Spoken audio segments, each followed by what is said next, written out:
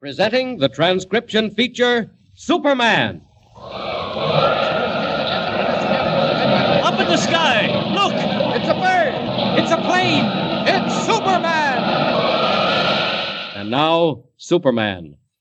As our story opens today, Clark Kent sits at his desk in the city room of his newspaper, putting the finishing touches on a follow-up story about the bursting of the great dam at Dyerville, a strange adventure in which Superman played a thrilling part.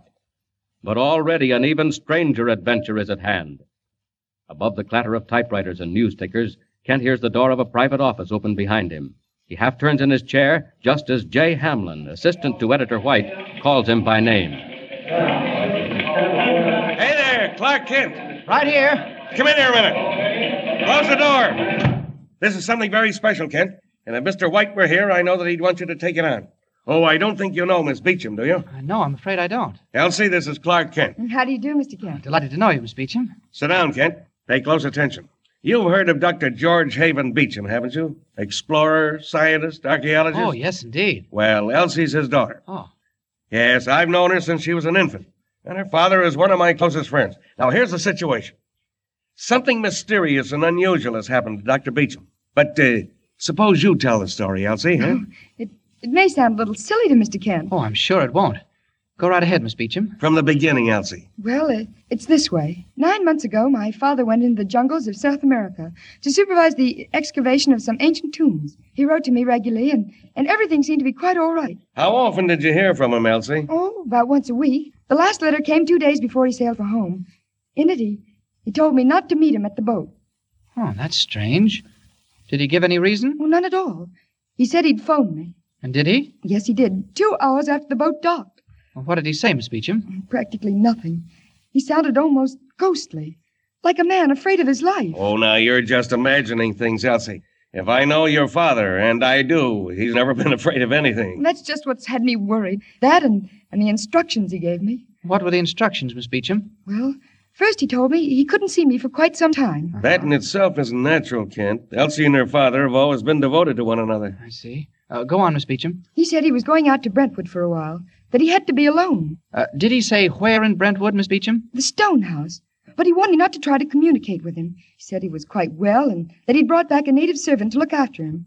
A half-breed named Zingray. You did try to call him, though, didn't you? I waited until yesterday. Then I couldn't stand it any longer.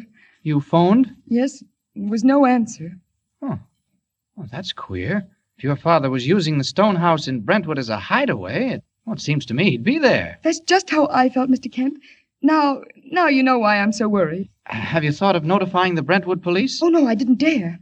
Father despises publicity. He'd be furious with me. Oh. There's only one thing to do, Kent. You take Elsie to Brentwood and find out what's what. Why, I'd be glad to. Now, let's see. It's 6 now. Well, suppose we have dinner, Miss Beecham, and then drive out.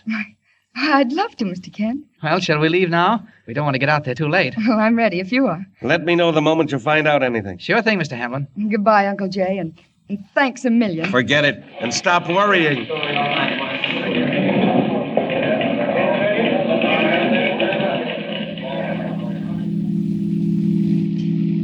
Oh, goodness. What a dreary-looking place. Is this Brentwood, Mr. Kent? This is Brentwood, all right, Miss Beecham.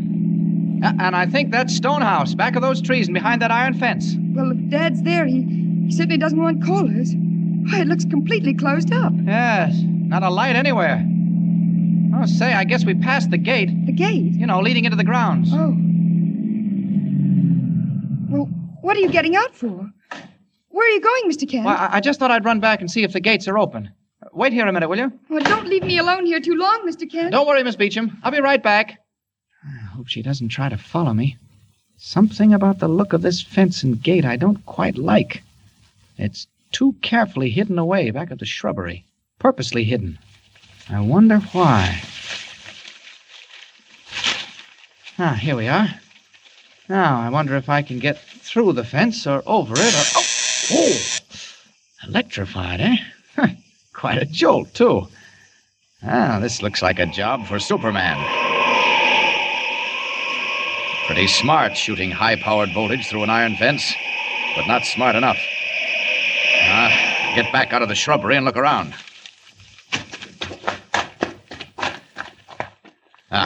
Here's the gate. That's probably electrified, too. Well, I'll just kick it in and drive the car right through. Nothing like arriving in style. Here goes. Hey, whoever built this gate certainly did want privacy. Well, he won't have it long. There, that does it. Now, back to Miss Beecham as Clark Kent.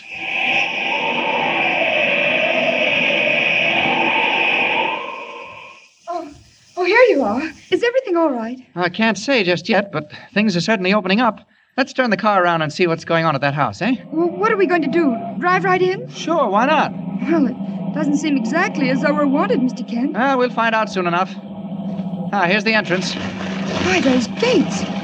Did you say you just opened them? More or less. Why? They look like they were blown in a hurricane. Well, they were old and rusty, Miss Beecham. They just fell apart. Well, what are you stopping here on the driveway for? And why are you switching off the lights? Now, look here, Miss Beecham. I'm going to tell you quite frankly that we may run into trouble. Oh, Mr. Kent, what do you mean? Now, please, don't get hysterical. I won't, but... Miss Beecham, I want to go up to that house and have a look around before they know we're here. Mr. Kent, do you think anything's happened to my father? Now, Miss Beecham, honestly, I don't think anything, not yet. Then why all the secrecy? Why are you leaving me here and going to the house yourself? Oh, you must know more than you're telling me. No, believe me, I don't. It's just that your father and whoever else is with him in the house seem to want privacy, and they've tried to make sure of it. For some unknown reason, that privacy is vitally important to them. Oh, let me come with you. No, please.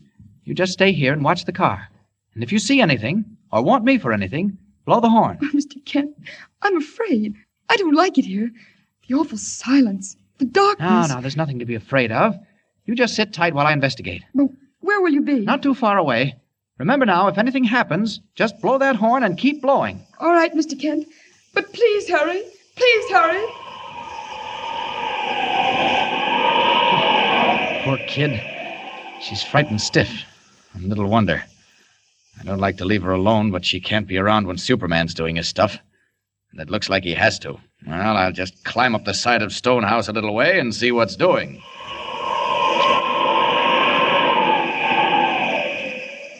Clinging to the second-story window of Stonehouse, Superman peers into the dark interior, listens intently. A door slams, and suddenly the night is stabbed by the wild blowing of the auto horn and the weird baying of hounds. What's that? Somebody's blowing the horn. Elsie must be in trouble. All right, Miss Beecham, I'm coming. Help! Help me, Mr. Kent! She's being attacked by huge masters. Get down! Get down, you beast! Help! Miss Beecham, Help! I'm coming. Help! Get me out! The dogs! They're climbing through the windows! Help, Mr. Kent! Stay in the car, Miss Beecham. Don't get out. I'll take care of them. They're coming in, Mr. Kent! Save them! Help! Down! Down, you! Down, you! Look out! Down. They're tearing to pieces! They're Don't wild! worry about me. Roll those windows up. There. I've got the black one. Look out for the other one! He's leaping at you, Mr. No, you Kent! don't. Feel like a fight, eh? All right, so do I. How about this? And this? Mr. Kent! Where are you, Mr. I'm all right, Miss Kent? Beecham. Now then, you hounds, home before I tear you to pieces. Go on, get away. And don't come back. Go on. Oh, Mr. Kent, have they gone? Mr. Kent! Coming right back, Miss Beecham. And they've gone, Miss Beecham. You can come out of the car if you like. Oh, they frightened me so, Mr. Kent. Came out of nowhere, out of the darkness like wolves. Yes, they did look pretty dangerous. The black one particularly. I was sitting in the car waiting for you when I heard them barking. Suddenly they were up on the running board. Oh, Mr. Kent, it was ghastly. Well, it's all over now. I think I'll take you along with me just in case the dogs decide to return. I've discovered there's someone in the house.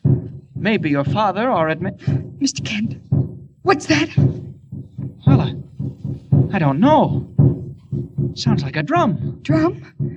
Mr. Kent, it's a tom-tom. Someone's beating a tom-tom. Why? Listen, it's coming nearer all the time. Look, Mr. Kent. What? There through the trees. What? A man, a giant. He's coming this way. Look, look! What is it that Elsie Beecham has seen bearing down on them, man or monster? Does the weird beat of the jungle tom-tom herald its approach? And what of Elsie's father, Dr. Beecham? Is he or is he not safe behind the gray walls of Stonehouse? Tune in next time and follow the exciting story of Superman. Up in the sky! Look! It's a bird! It's a plane! It's Superman! Superman is a copyrighted feature appearing in Action Comics magazine.